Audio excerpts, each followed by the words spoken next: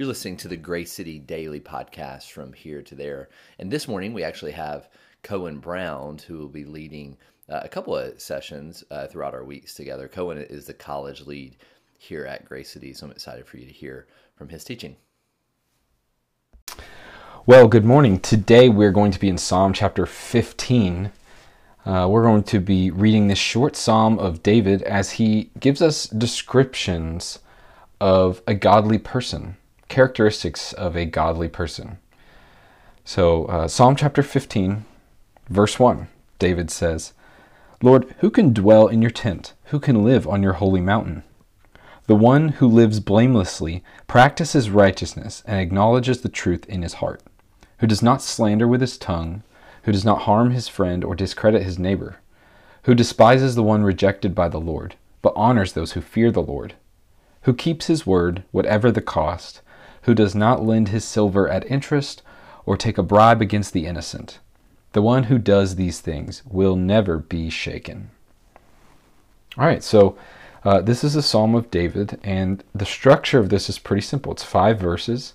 The first verse, David asks a question, and the last 4 verses, David gives his answer.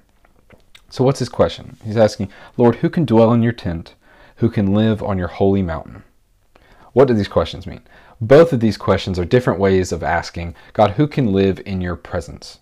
Okay, so in the Old Testament, the people of Israel, they met God in the tabernacle or in the tent of meeting. That was where God's presence was. It was confined in a location in the tent, and after making sacrifices, the people of Israel were allowed to enter and be in God's presence in worship in a holy assembly. Okay, so that was a consistent thing for the people of Israel. They're like, this is where you can consistently go to experience some sort of presence of God. And then if you're looking for like one big moment, well, David is talking about Mount Sinai with the next question, who can live on your holy mountain? So if you remember where Moses was when he received the 10 Commandments on behalf of Israel, he was on top of Mount Sinai. And this was a big moment for the people of Israel that they reference over and over about how God reveals his presence completely and reveals his glory to Moses. Okay, when Moses receives the 10 Commandments and God reveals his glory on this mountain, it sort of blinds Moses. And then he comes back glowing with light and blinds the Israelites a little bit. And so it's just this really powerful, very, very supernatural moment of God revealing his presence. And so that's what David is asking here. He's saying, Lord, who can dwell in your tent? Who can live on your holy mountain? Who lives in your presence, God? What kind of people live in your presence? Who does that? And his first answer to this is the one who lives blamelessly, practices righteousness, and acknowledges the truth in his heart. These are his foundational characteristics of a person of God who lives blamelessly. So strives to live a good, moral, upright life for the sake of God. They live accountable to God. Okay, someone who practices righteousness, someone who disciplines themselves to grow in the things that God wants them to grow in. Okay, someone who practices these things, and someone who acknowledges the truth in his heart. Someone who does not convince themselves of lies or believe lies, but they know the truth because God has revealed his true self. And they simply submit to that truth of who God is. These are his 3 sort of foundational things of a godly person. So let's get into some definitions. What does David necessarily mean by this? So in verse 2, let's look at practice righteousness. Okay, so this is something that Pastor Brian preached on this Sunday. He preached on 2 Peter chapter 1, and Peter is saying a very similar thing that David's saying here. If we look in verse 5 of this psalm, after David's done listing all of the things, David says that the one who does these things or practices these things will never be shaken.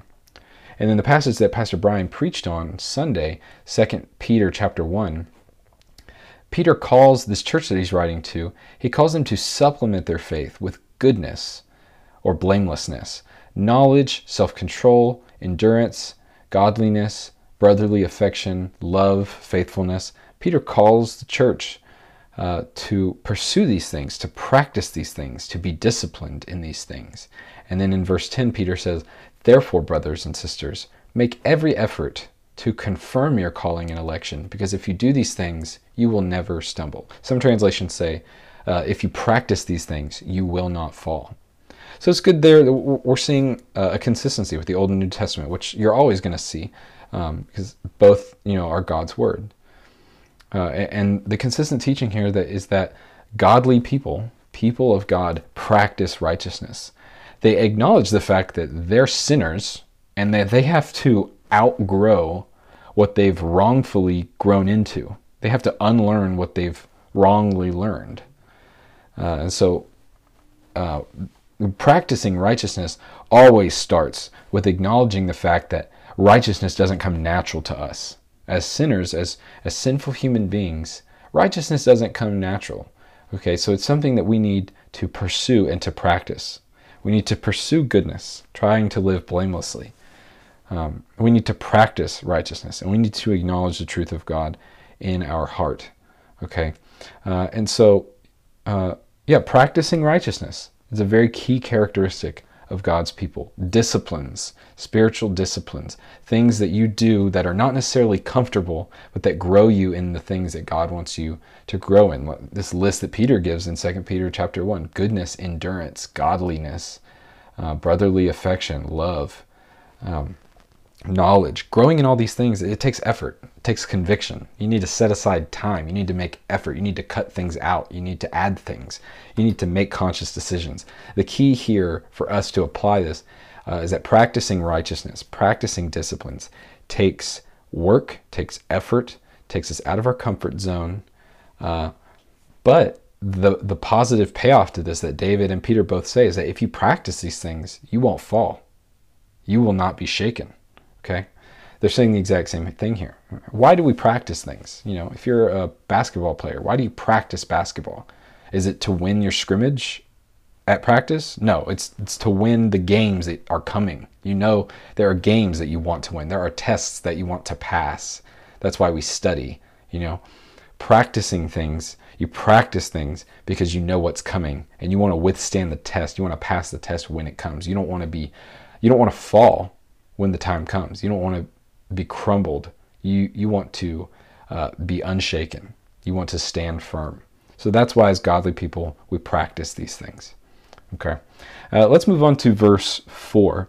Another characteristic of godly people that David says here. Godly people despise the one rejected by the Lord, and they honor those who fear the Lord. Okay, so the point here is that we hate what God hates, and we love what God loves. We love God's goodness, and we hate sinfulness. Okay, and we hate the fact that there are people in this world, us included, that commit evil things, that do evil things. Okay, we especially hate the fact that people do evil things unrepentantly. God's people hate when they see injustice being done, when they see evil being done, when we see, as he goes on in verse 5 to say here, people taking bribes against the innocent, lend their silver at interest, people who basically see people in areas of need and they take advantage of them. We hate when we see those things. And we work to cancel those things out, to eliminate those things. We call out immorality for what it is. But there's more specific ways to love what God loves and to hate what God hates. It reminds me of Jesus' parable, his parable of the prodigal son. He's teaching this parable to Pharisees, a bunch of religious Jewish people who think that God loves them because of the stuff that they do, the religious rituals that they perform. Okay, and if you're familiar with the prodigal son, it's a son that takes his inheritance early and he goes and squanders it all. And then when he comes back asking his father for forgiveness, his father takes him in and puts his best robe on him and throws him a party. Because it's so good that his lost son is now home. He's found. And what does the older son who stayed home the whole time, what does he do? He hates the fact that his father has welcomed his younger son back into the fold. He hates it, and he stays outside, and he gets as far away from his father as possible. He stays outside, away from the party, away from his brother. The point that Jesus was trying to get across there is that these Pharisees, they may do a bunch of things that look good on the outside, but at their core, they don't love what God loves, and they don't hate what God hates. In fact, they did the opposite. Jesus was trying to call that out. So as we apply this today, we're isolated. We have a lot of time on our hands. Most of us do. Some people, maybe your workload has increased being at home. Who knows? But the fact is that we have a lot. For most of us, we have a lot more time on our hands. We have a lot more availability to grow in certain disciplines and to learn and grow in our knowledge about what God loves and what God hates. And we can grow in that ourselves. So let's answer David's question. Who can dwell in God's tent? Well, we know that situation has kind of been reversed. It's no longer us going into the tent to meet God, but we are the tent. We are the temple. We are the tabernacle. God's Holy Spirit lives in us if we have come to know Jesus.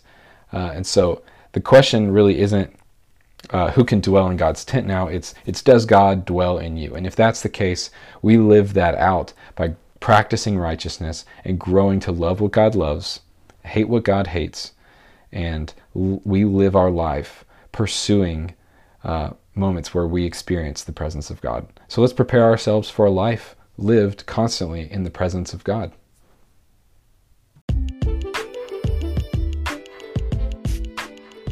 Hey, thanks so much for listening this morning. Please be sure to join us for our online Easter service this coming Sunday. We're actually having two services, one at 10 a.m. and then one at 5:30 p.m. So you can join us at gracecityboston.com. Hope to see you there.